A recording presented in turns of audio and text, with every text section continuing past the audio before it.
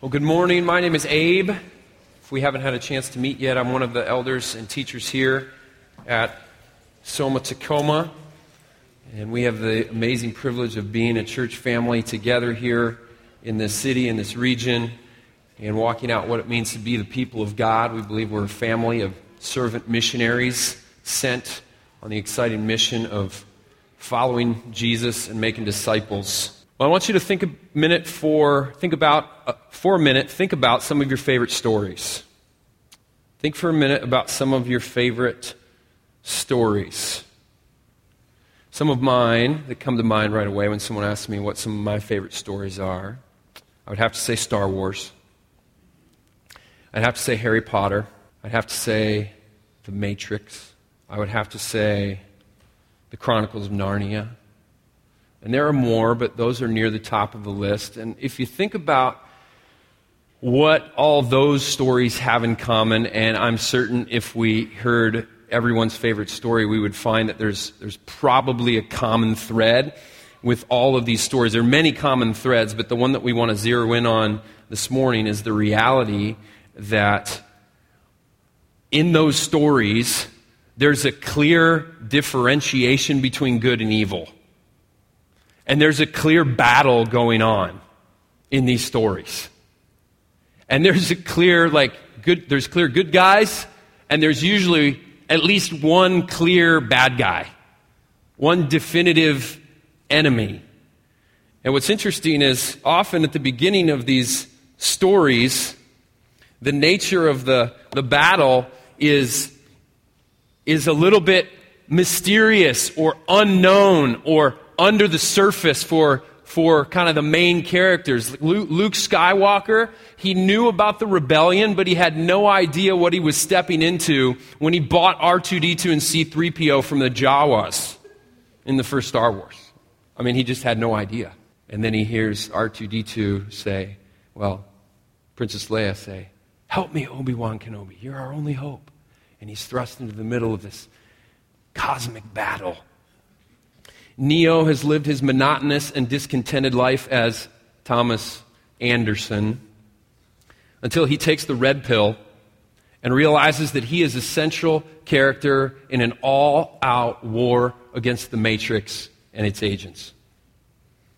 And for the first 11 years of his life, Harry Potter has no idea that he actually lives in the midst of a magical world, or that he is a wizard.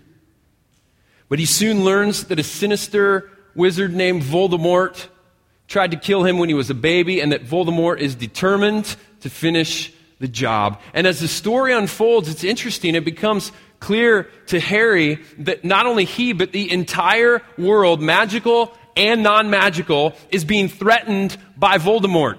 And in the middle of the story, he really says, hey, this is a real threat. And most people don't listen. They shrug him off. There's only a very small band of friends and mentors who believe him when he says, we are at war and someone is trying to destroy us. Well, that's exactly the reality in which we find ourselves today. We are at war and someone is trying to destroy us. I want to talk about 4 points this morning. I'm going to give them all to you right now, because I want to actually emphasize the last 3. I don't want to get lost in the first one. Here's the 4 points. Number 1, Satan is real and we are at war.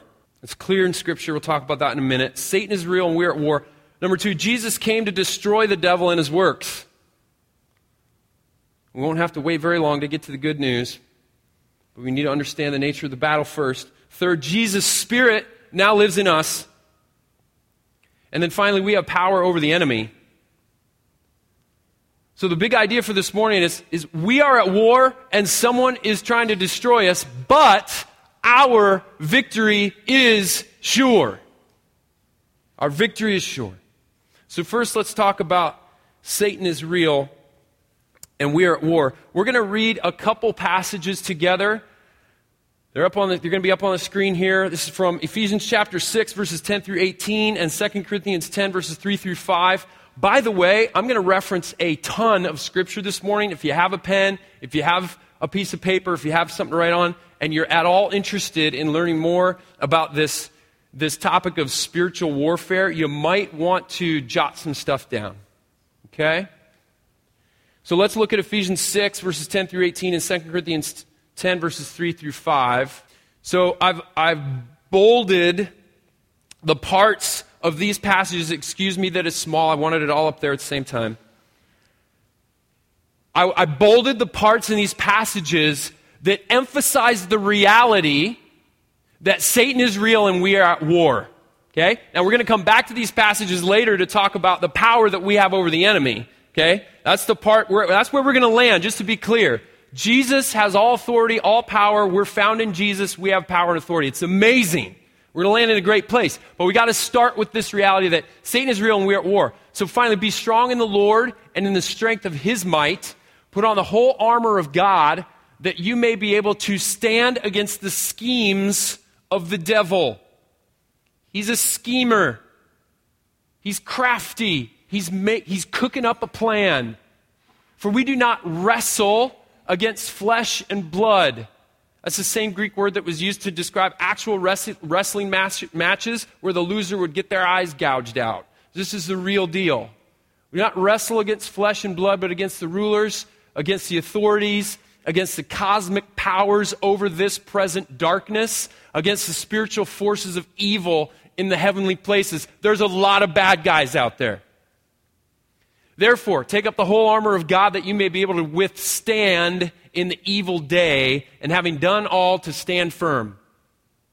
Stand therefore, having fastened on the belt of truth, and having put on the breastplate of righteousness, and as shoes for your feet, having put on the readiness given by the gospel of peace. In all circumstances, take up the shield of faith with which you can extinguish all the flaming darts of the evil one. There are flaming darts flying around, and some of them are aimed at you and me. That's real. That's what the Bible says. And take the helmet of salvation and the sword of the Spirit, which is the word of God, praying at all times in the Spirit with all prayer and supplication. To that end, keep alert with all perseverance, making supplication for all the saints. And then from 2 Corinthians chapter 10, verses 3 through 5, for though we walk in the flesh, that is, we walk around in the physical, we are not waging war according to the flesh. There it is. We're at war. For the weapons of our warfare are not of the flesh, but have divine power to destroy strongholds. We destroy arguments and every lofty opinion raised against the knowledge of God, and take every thought captive to obey Christ. So you hear the terminology in these passages. There's talk of strongholds, which is like a castle that is built, a fortification that is built for the sake of defense or taking new ground. We hear of this spiritual battle. We're waging war. There's captives. We're destroying things. And there's a schemer who's plotting against us. Do you know that Satan or the devil is mentioned 19 out of 27 New Testament books? Every single New Testament author mentions either Satan or the devil. Now, not in every single book. Paul mentions him in 8 out of 13 books, for example. Peter mentions him in 1 Peter, but not 2 Peter. But every author in the New Testament, including Jude, including the author to the Hebrews, including James, they all mention either Satan or the devil. This stuff is real. We are at war, and someone is trying to destroy us. I want to talk quickly through Satan's tactics so we can understand some of how he comes at us. In general, what we learn from these passages is that the battle is invisible. He comes at you invisibly, okay? I think demons can manifest themselves physically, but I think the vast majority of the time, at least in the United States of America, the battle we're dealing with is against an invisible foe. It's like we're fighting blindfolded. He's crafty, he's covert, he's cunning. We talked about the schemes of the devil. And then finally, notice that the battlefield, the place where the battle actually is waged, is mainly in the mind. And then it moves out from the mind to the heart. See, the heart is the totality of who we are. It includes mind, emotions, and will. So if you think about like concentric circles, like there's a small circle called mind and then a bigger circle called heart that actually includes your mind. But it starts in the mind. We're destroying arguments and opinions, and we're taking our thoughts captive. This is the battlefield right here. So now specifically, what does Satan use? And here's where I'm going to reference a bunch of scripture. None of these passages are going to come up, but you can jot them down and find them. Number 1, deception. Revelation 12:9 calls him a deceiver. Number 2, lies. Jesus in John 8:44 says he's the father of all lies. Satan is incapable of telling the pure truth. 3, he's a murderer. John 8:44, Jesus calls him a murderer. Next, rebellion/sin/lawlessness. 1 John 3:8 says the devil has been sinning from the beginning. Tim Chester says behind every sin is a lie about God. And Romans 1:25 says they exchanged the truth about God for a lie and worshiped and served the creature rather than the creator. There you can actually see the movement outward from mind to heart. They exchanged the truth about God for a lie. Where does that happen? In the mind. And worshiped. Where does worship happen? In the heart. Okay? So Satan is attacking us with lies, with deception, with sin that is mainly around what do we believe about the truth about who God is. Let's continue. The next one, disguise. 2 Corinthians 11:14 says he disguises himself as an angel of light. Accusation. Revelation 12:10-12 says he is the accuser of the brethren who stands constantly before God's throne making accusation of the saints. Have you ever felt accused? Even in your mind, not from another person. The next one, division. 2 Corinthians 2:10-11. Paul talks about the importance of forgiveness in the church, and then he says, we're not ignorant of the devil's schemes. In Ephesians chapter 4, where Paul says, don't let the devil get a foothold, there's a whole bunch of sins that are mentioned, all of them which tear the church apart. And in James chapter 3, James mentions selfish ambition and bitter jealousy and says that it's demonic. Satan wants to tear the church apart. He wants to divide.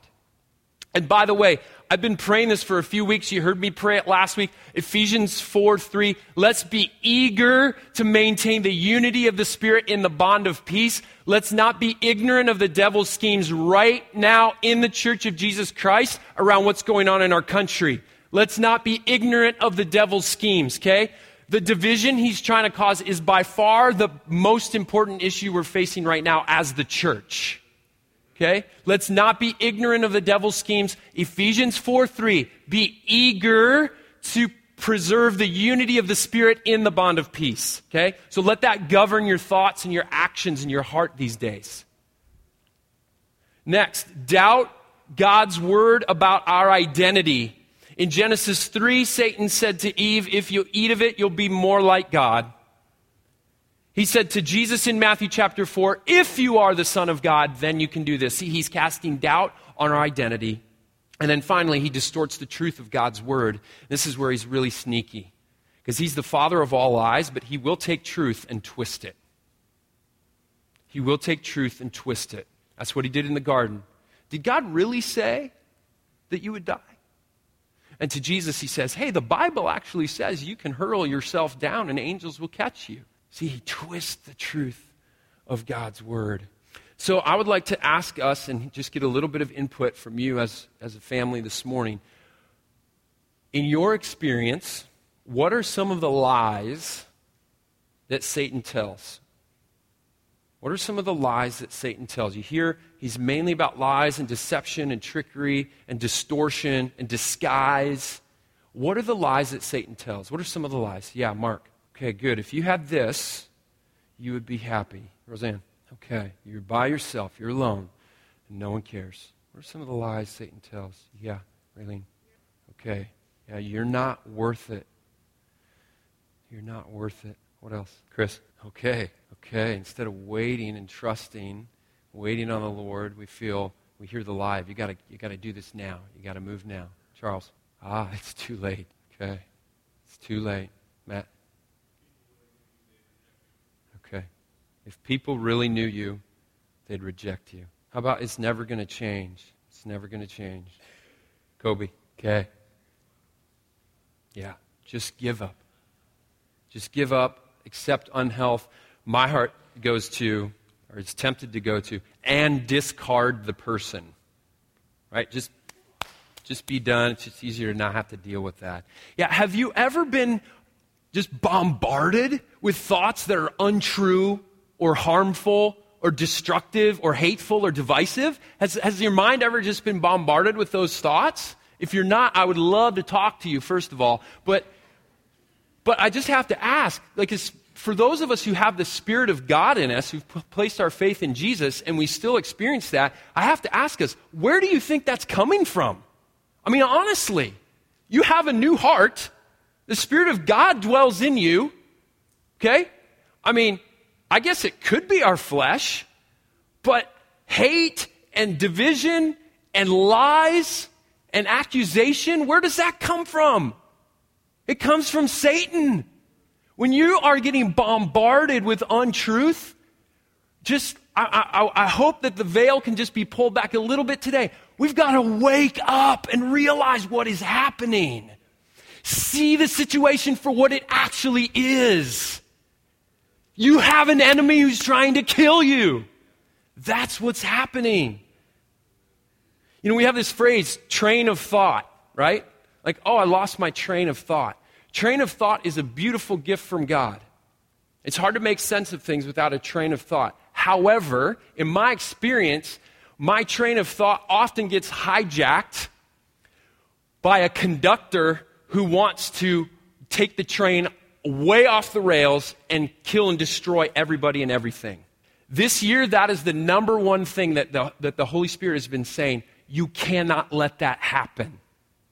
When my mind starts to go way off this way with destruction, death, hate, condemnation, lies, bitterness, whatever is not of God, and I start rolling, that train just starts rolling, and sometimes it's almost out of control going this way. And the Holy Spirit is saying, Abe, you got to do what the Scriptures say, which is take your thoughts captive. You got to just draw a line and say, no way. So Satan fills our minds with lies so he can get to our hearts, because Romans 10 says it's with the heart that man believes. And I think this is the progression here with the stronghold. Satan tells us a lie, and by the way, lies are often sown in the soil of our wounded hearts. Okay, so lies often come at us when we're wounded. That was true when you were a little kid, and it's true now. Think about the times when your mind mostly gets flooded with lies, right? It's right after something painful, relationally. Very often that's when I get attacked. Because Satan wants to come with lies, and the real question is, are you going to believe them? I know that sounds simple, but that is really the issue. Because if you believe the lie, now we're in Romans 1:25. We've exchanged the truth for a lie, and we're worshiping something other than God.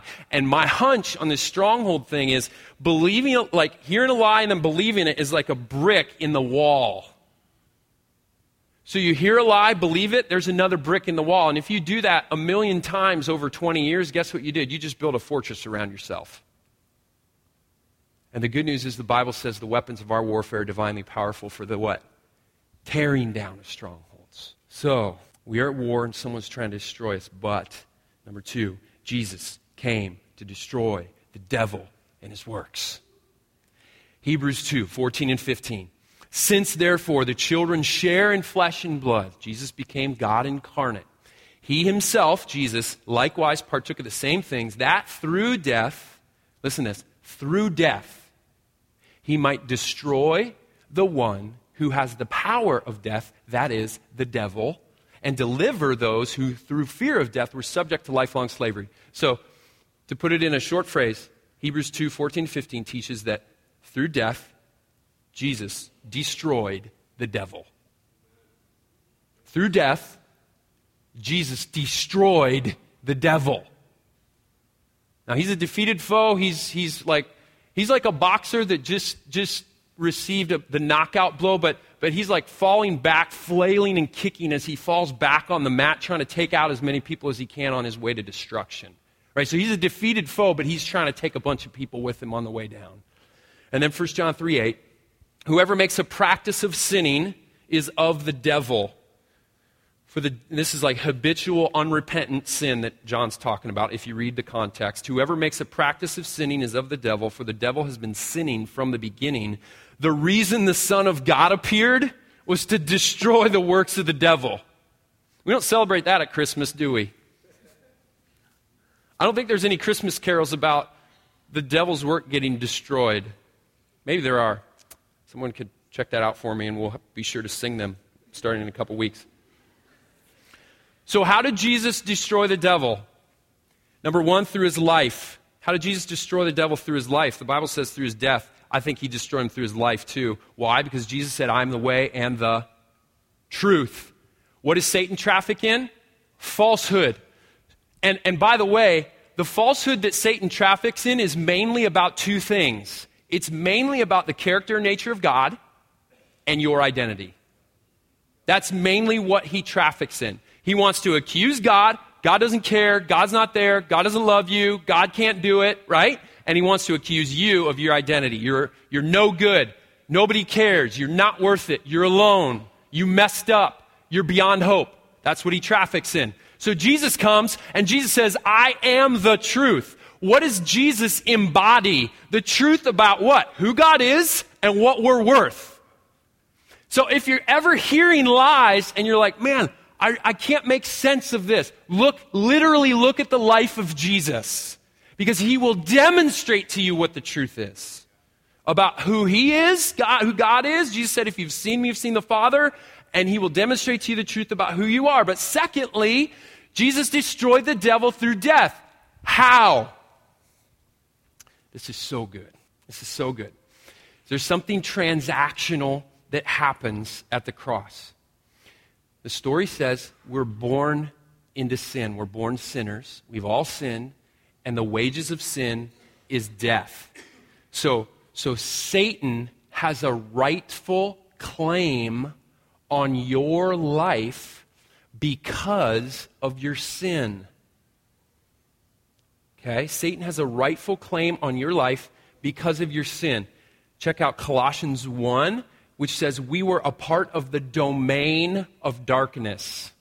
And 2 Timothy 2:26 says that we were held captive by Satan to do his will.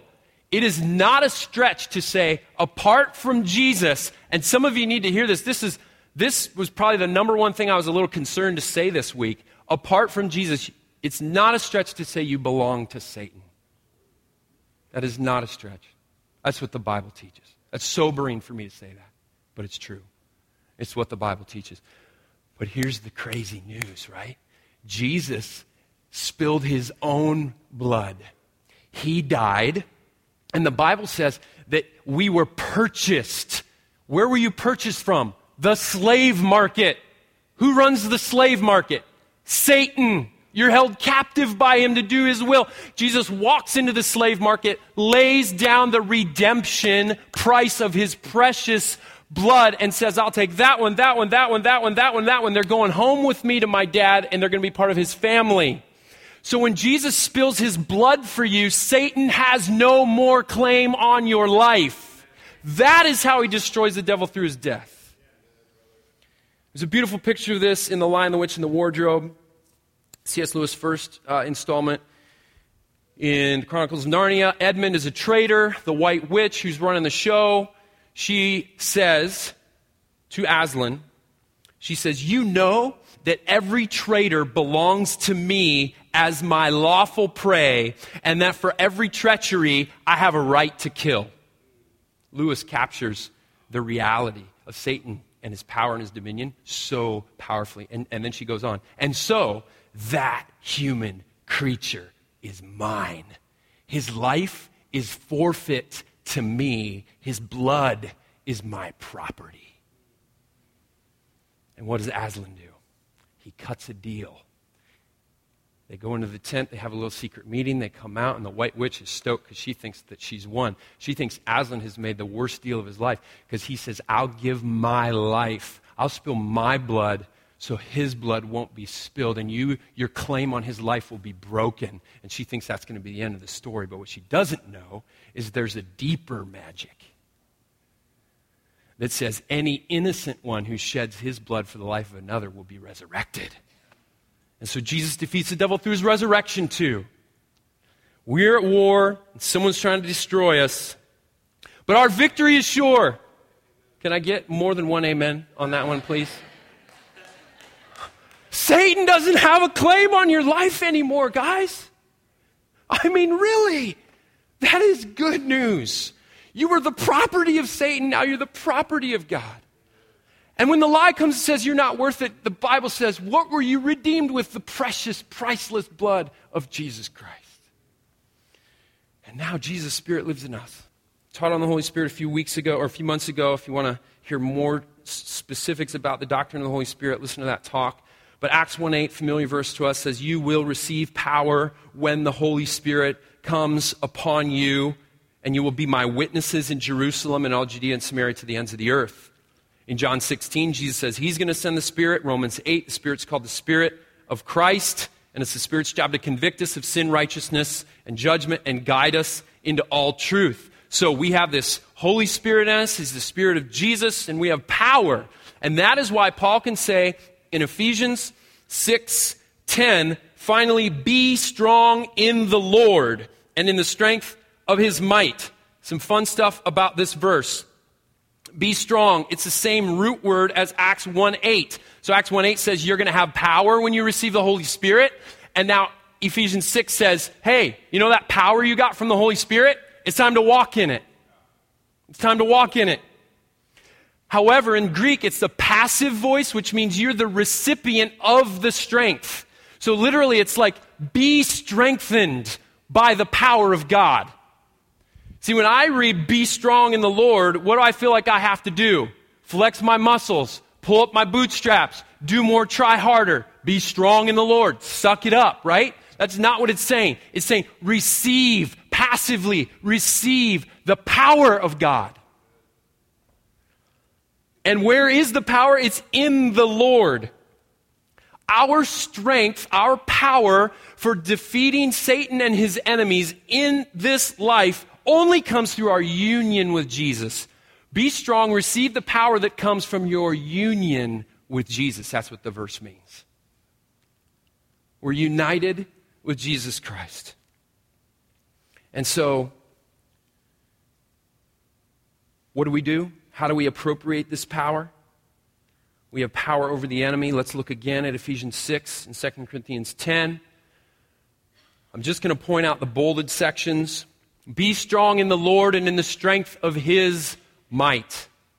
So when you're feeling attacked, don't feel like, oh, I gotta suck it up. I gotta buck up. I gotta figure this out. Cry out to Jesus for help and receive his power. You're united with him. Put on the whole armor of God that you may be able to stand against the schemes of the devil. By the way, the word stand against is the same word that we find in 1 Peter 5, resist the devil, and James 4:8, resist the devil. It's the same word, and it literally means don't retreat. Don't back down. So it's a military term. It's like hold your position. Don't give up the space.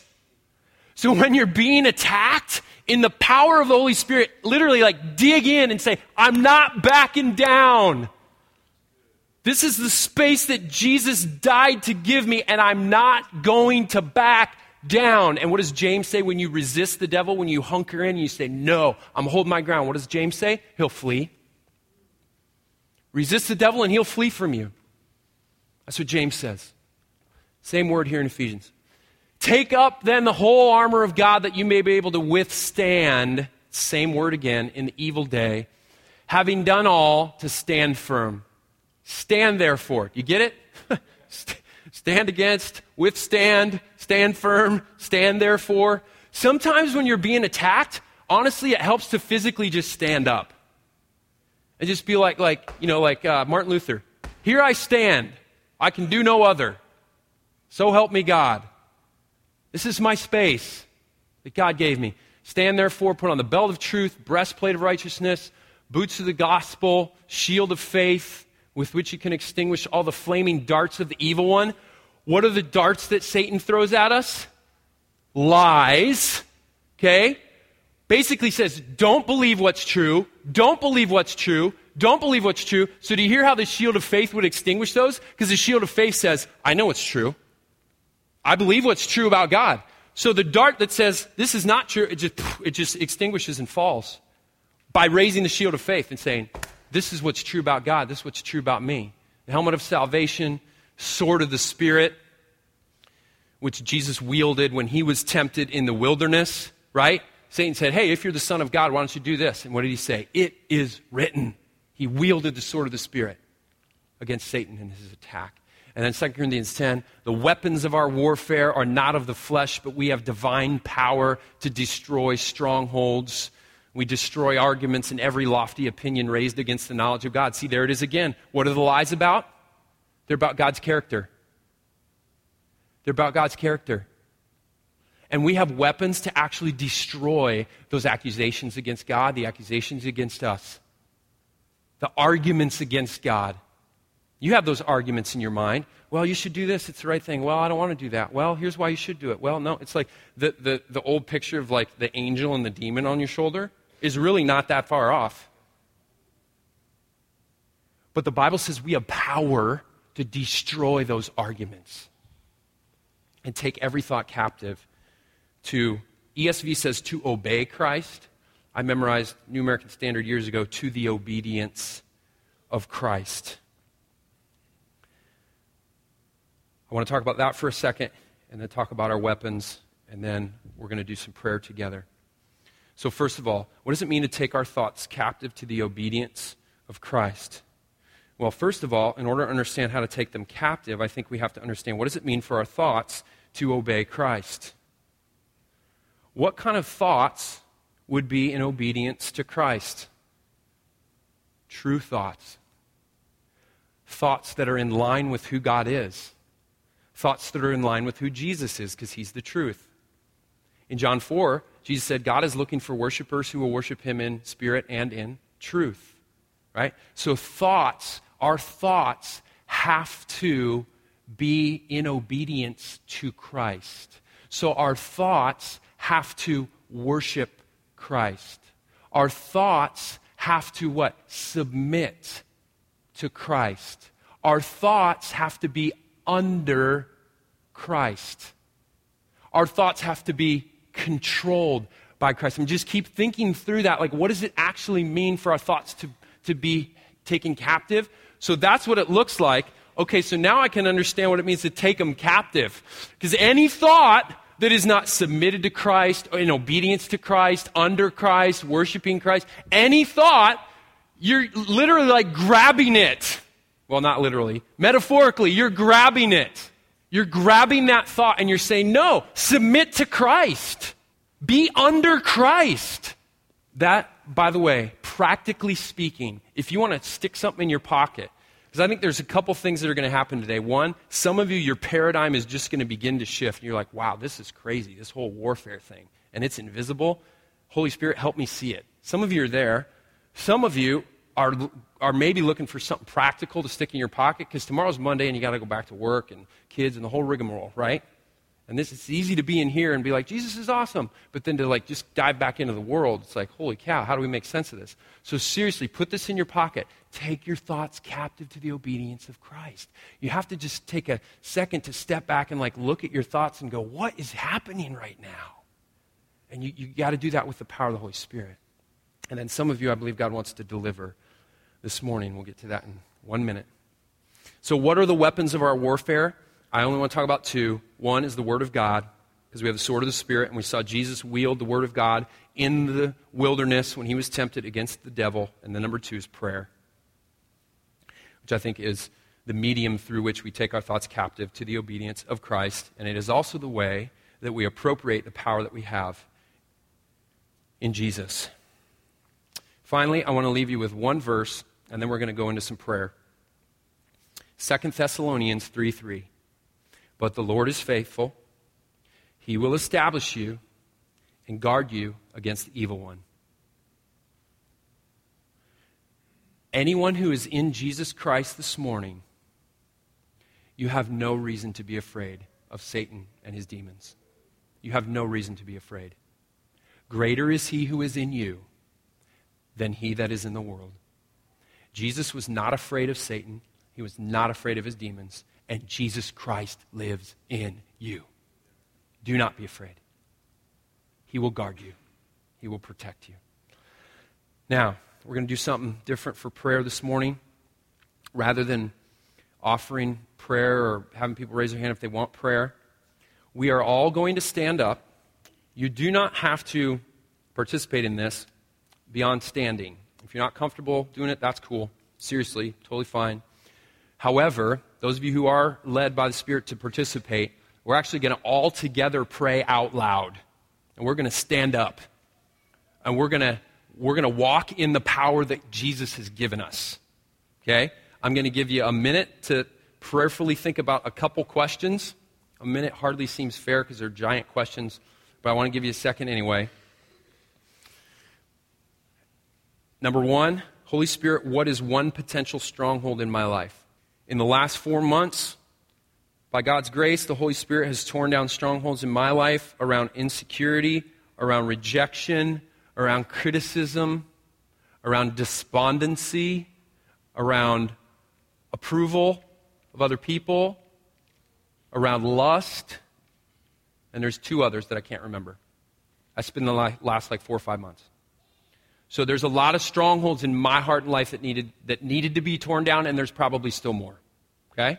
So we're just asking for one right now. We're asking for one. What is one potential stronghold in my life? And number 2, Spirit, what are the lies I've been believing that have helped build this stronghold?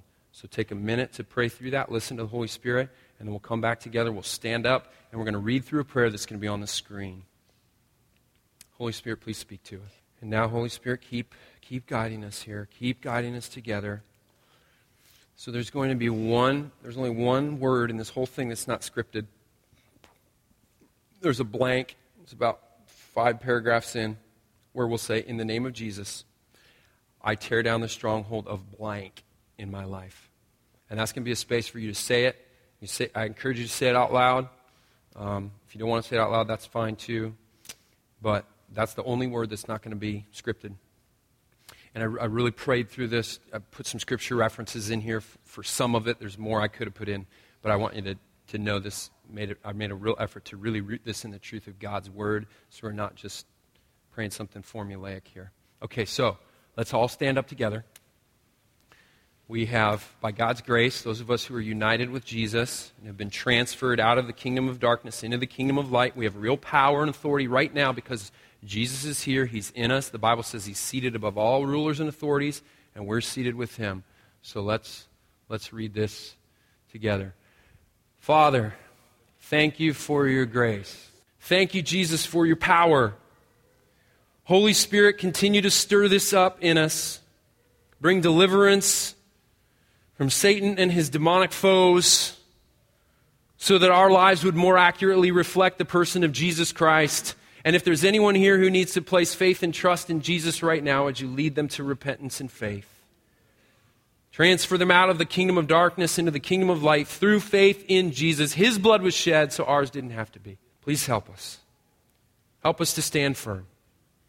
In the name of Jesus, amen.